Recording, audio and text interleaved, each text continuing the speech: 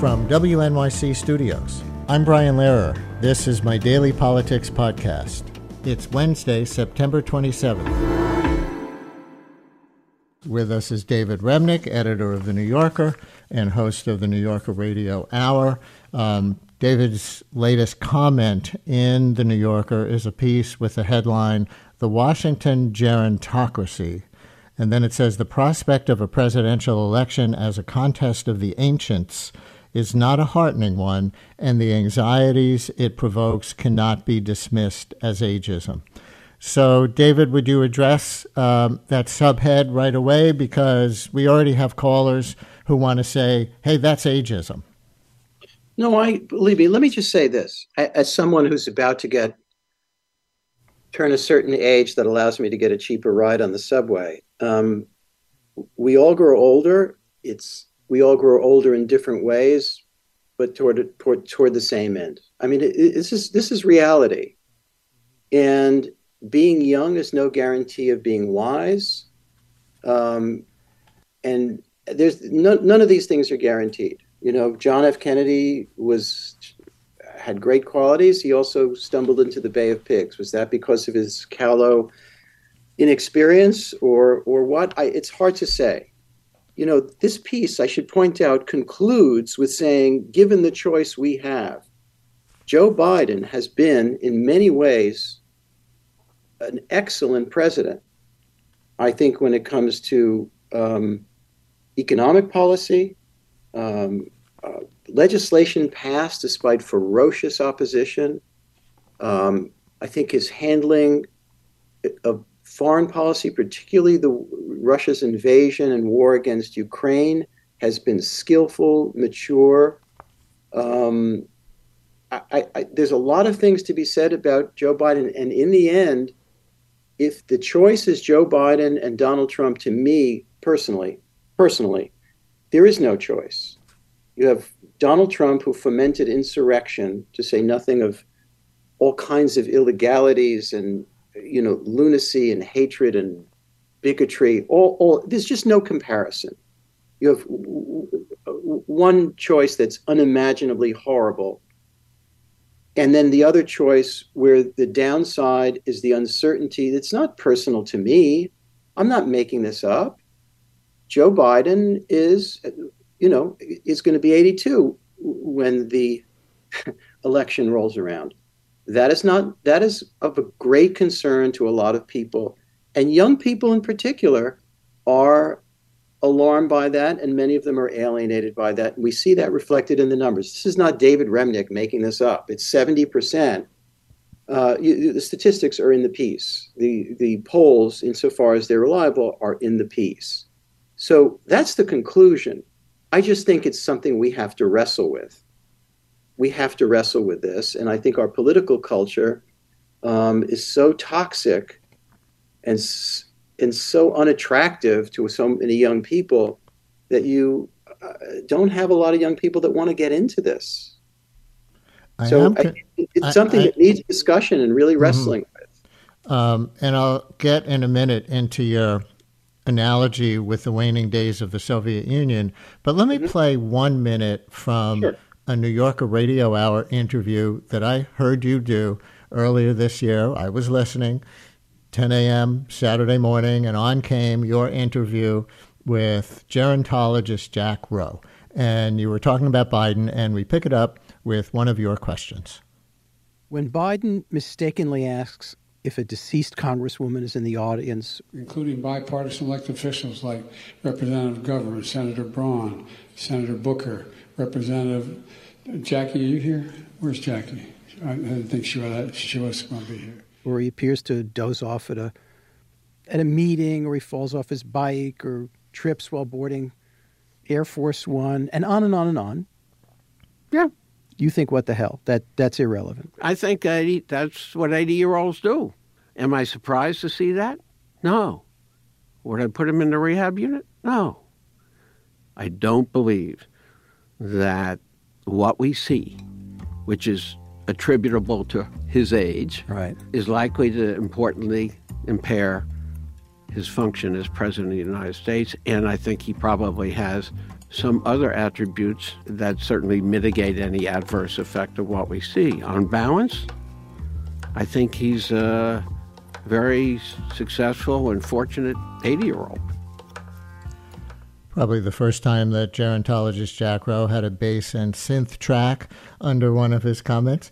But in that interview, I felt like you were buying Jack Rowe's take. Now you're saying to be concerned. Maybe you just explained it in your previous answer, but are they consistent? I think they are consistent. And I would say that in the same radio hour, Jane Mayer, who's in her 60s and who writes for The New Yorker, and Jill Lepore, whose age I don't know, but, she's, I don't know, late 40s, or I think, had different things to say. It is not for an individual. Look, Jack Rowe is telling you the science, and what he's saying is that if you're fortunate enough to come from a well-to-do background, meaning good medical care, educated, so on and so forth, and your demographic, allows you to get the optimal health care, which of course is a separate conversation, and the disgustingness of those inequities. And if you reach 80 in decent health, as Joe Biden has, your chances of becoming 90 are excellent. But we're talking about the presidency. We're talking about everybody watching every step you take. We're talking about perception as well as reality. We're talking about a political race in which perception means a lot as well as reality. That doesn't mean that I therefore conclude that Joe Biden should get the hell out of the race.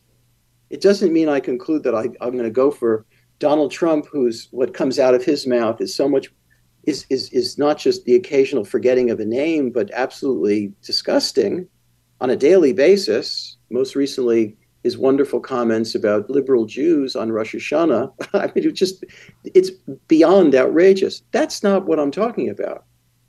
What I'm saying is that there is a political danger without renewal and younger people in politics. And this choice that we have of Joe Biden, look, if Joe Biden were running with the same record and he were 15 years younger, he would be miles ahead of Trump or anyone else based on his record. That's my conclusion. But he's not. He's not. And the reason is not just because of the pullout from Afghanistan, which was a mess and was a big blow to his poll numbers. Some of it is concern about somebody who would be in his 86 at the end of a second term. And to put that's this, just a fact. It's not something I'm making up. It's just that's in every political discussion you have. And to put this in the biggest think political context, not to diminish what you're trying to write, you use the last days of the Soviet Union as a touchstone. You wrote a book about that era. What's similar that makes you concerned, not just about Joe Biden as an individual, but when you take the whole gerontocracy together, because I think this is your point, the McConnell plus Pelosi plus Trump plus Biden, et cetera, you're concerned about the decline of the country in a way that's going to outlive those individuals? Well, I think there are differences. In other words, first of all, Brezhnev, Andropov, and Chernenko, who were in terrible shape, were also a good deal younger than Joe Biden, and a good deal younger, by the way, than Donald Trump. Left out of this conversation very often is Donald Trump's just a few years younger than Biden. But because of his bombast, his undeniable energy, people, and because of all the other rotten things he does, we rarely talk about him and age or the physical condition, which doesn't seem to be necessarily optimal either. So it tends to focus on Joe Biden because of the way he walks, which is perfectly natural at 80. But there it is. It cannot be wished away. Marvin in Brooklyn, you're on WNYC. Hello, Marvin. I mentioned earlier that you were calling to call the New Yorker cover with the Gerontocracy cartoon, the most ageist magazine cover you've ever seen. I'm curious, since I've already been talking to David for a little while about this, has he convinced you that this is legit journalism? No, it's convinced me that it's bad politics, and if it walks like a duck and quacks like a duck, it is a duck. If you want to be concerned about stopping Donald Trump, the analogy I would use as an historian is not the decline of the Soviet Union, but the coming to power of Adolf Hitler in Germany in 1933, a man who also had previously tried to lead an insurrection against the Weimar Republic. David does a wonderful job. I love the New Yorker almost as much as the Brian Lehrer show, but what he's treating this election as if it's a normal election. Trump does not follow any rules, does not care about anything other than himself, and has half of the Republican Party acting as a cult. And David's not going to disagree with you on any of that, I don't think. But David, Marvin, you want to respond? Look, with respect, Marvin, I appreciate your comments and also what you said about the New Yorker. With real respect, I don't think that's true. From the first day of Trump coming into office, I wrote a piece called An American Tragedy, which basically just described his election not as the triumph of, conservatism over liberalism or, Romney, coming out ahead of Obama, if that had that been the reality at that time, but as a national emergency and as an emergency. And I've written that so many times, I can't count them, and I so have others in the magazine. I don't think this is normal at all. I don't. But our journalism has to, let's take that apart from the cover. We can talk about that in a second. Our journalism has to explore every reality and fact and put it in its proper context. It can't hide from realities like polls that say that an alarming number of Americans are concerned about Biden and age. That just is. I didn't create that. But you know what? I'm going to jump in on that. And Marvin, thank you for your call. Keep calling us. I heard a stat the other day on one of the political shows that Obama was in similar territory in the polls, of course, for different reasons, this long before he was elected, pretty easily over Romney in 2012. The polls at this point in 2011 were similar to Biden's as the incumbent. So we can make a lot too much of the polls, right? Of course. Look, we're more than a year out from the election. So the Washington Post poll that just came out was such an outlier that even the Washington Post described its own poll as an outlier, which had Trump ahead by, I think, 9 points or something like that. Yeah, that's right. But they are, polls. We've certainly, if we've learned anything in the last decade, it's been the diciness of polls. But I think it is worth raising the alarm about the closeness of this. Here's a guy with 4 indictments who fomented insurrection, whose racism and bigotry and skeezy business dealings and all of it is a matter of public record. And yet he is, by all accounts, completely outdistancing the Republican race. There doesn't seem to be a contest there, unless something very, very dramatic happens. Nobody's going to watch this debate tonight except for journalists, for God's sake. Very few people. And in the general election, as it's shaping up now, it's alarmingly close because the country is so alarmingly close. There's nothing to be blasé about that, nor is it reason to treat it as something, as Marvin put it, as something normal. Let me get one more call in here. Our time has gone so fast. Steve in the Hudson Valley, you're on WNYC. Hi, Steve. Hey, Brian. Hi, David. David, I'm curious. You've got so much going on. I'm curious what your daily routine is. What's your process?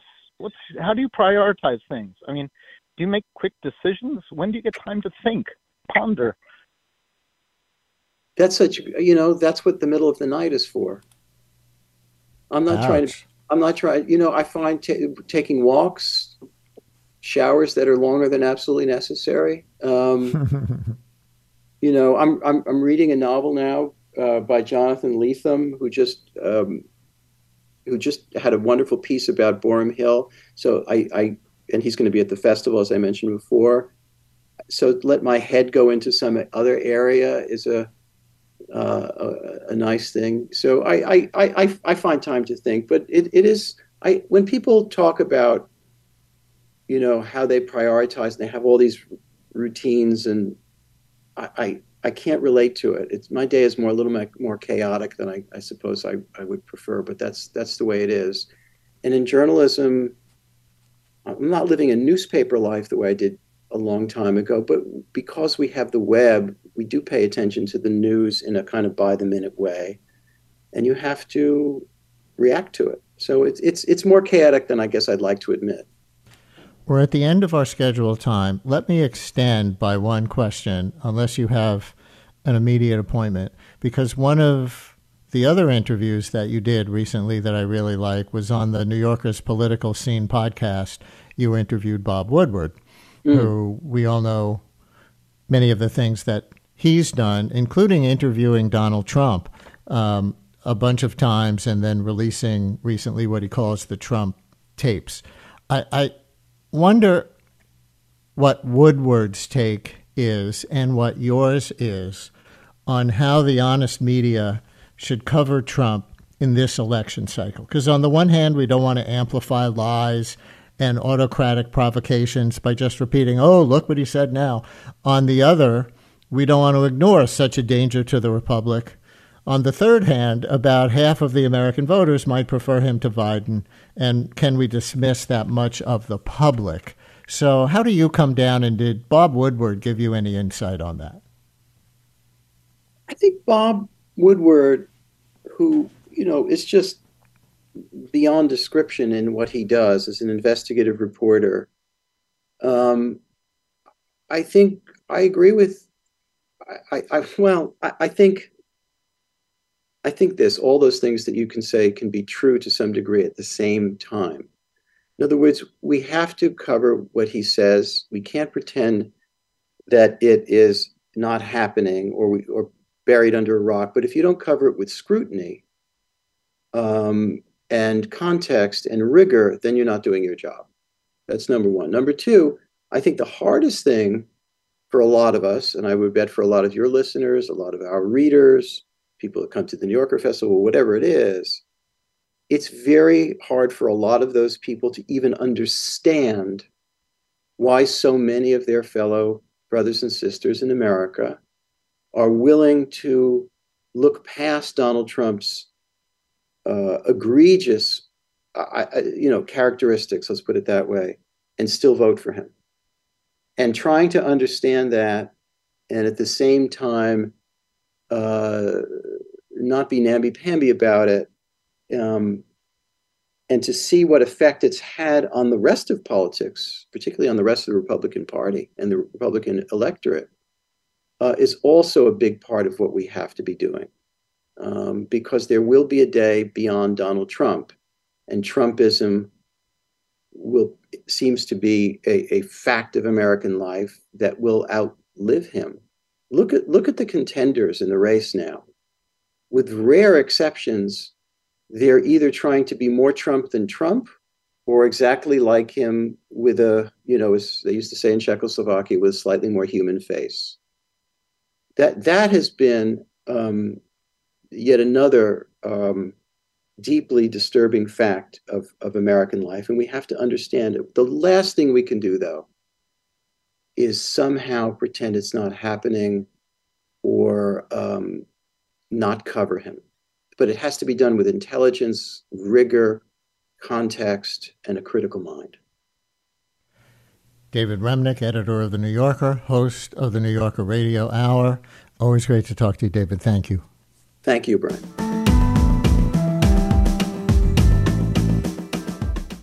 Brian Lehrer, a daily politics podcast, is an excerpt from my live daily radio show, The Brian Lehrer Show, on WNYC Radio, 10 a.m. to noon Eastern Time, if you want to listen live at wnyc.org.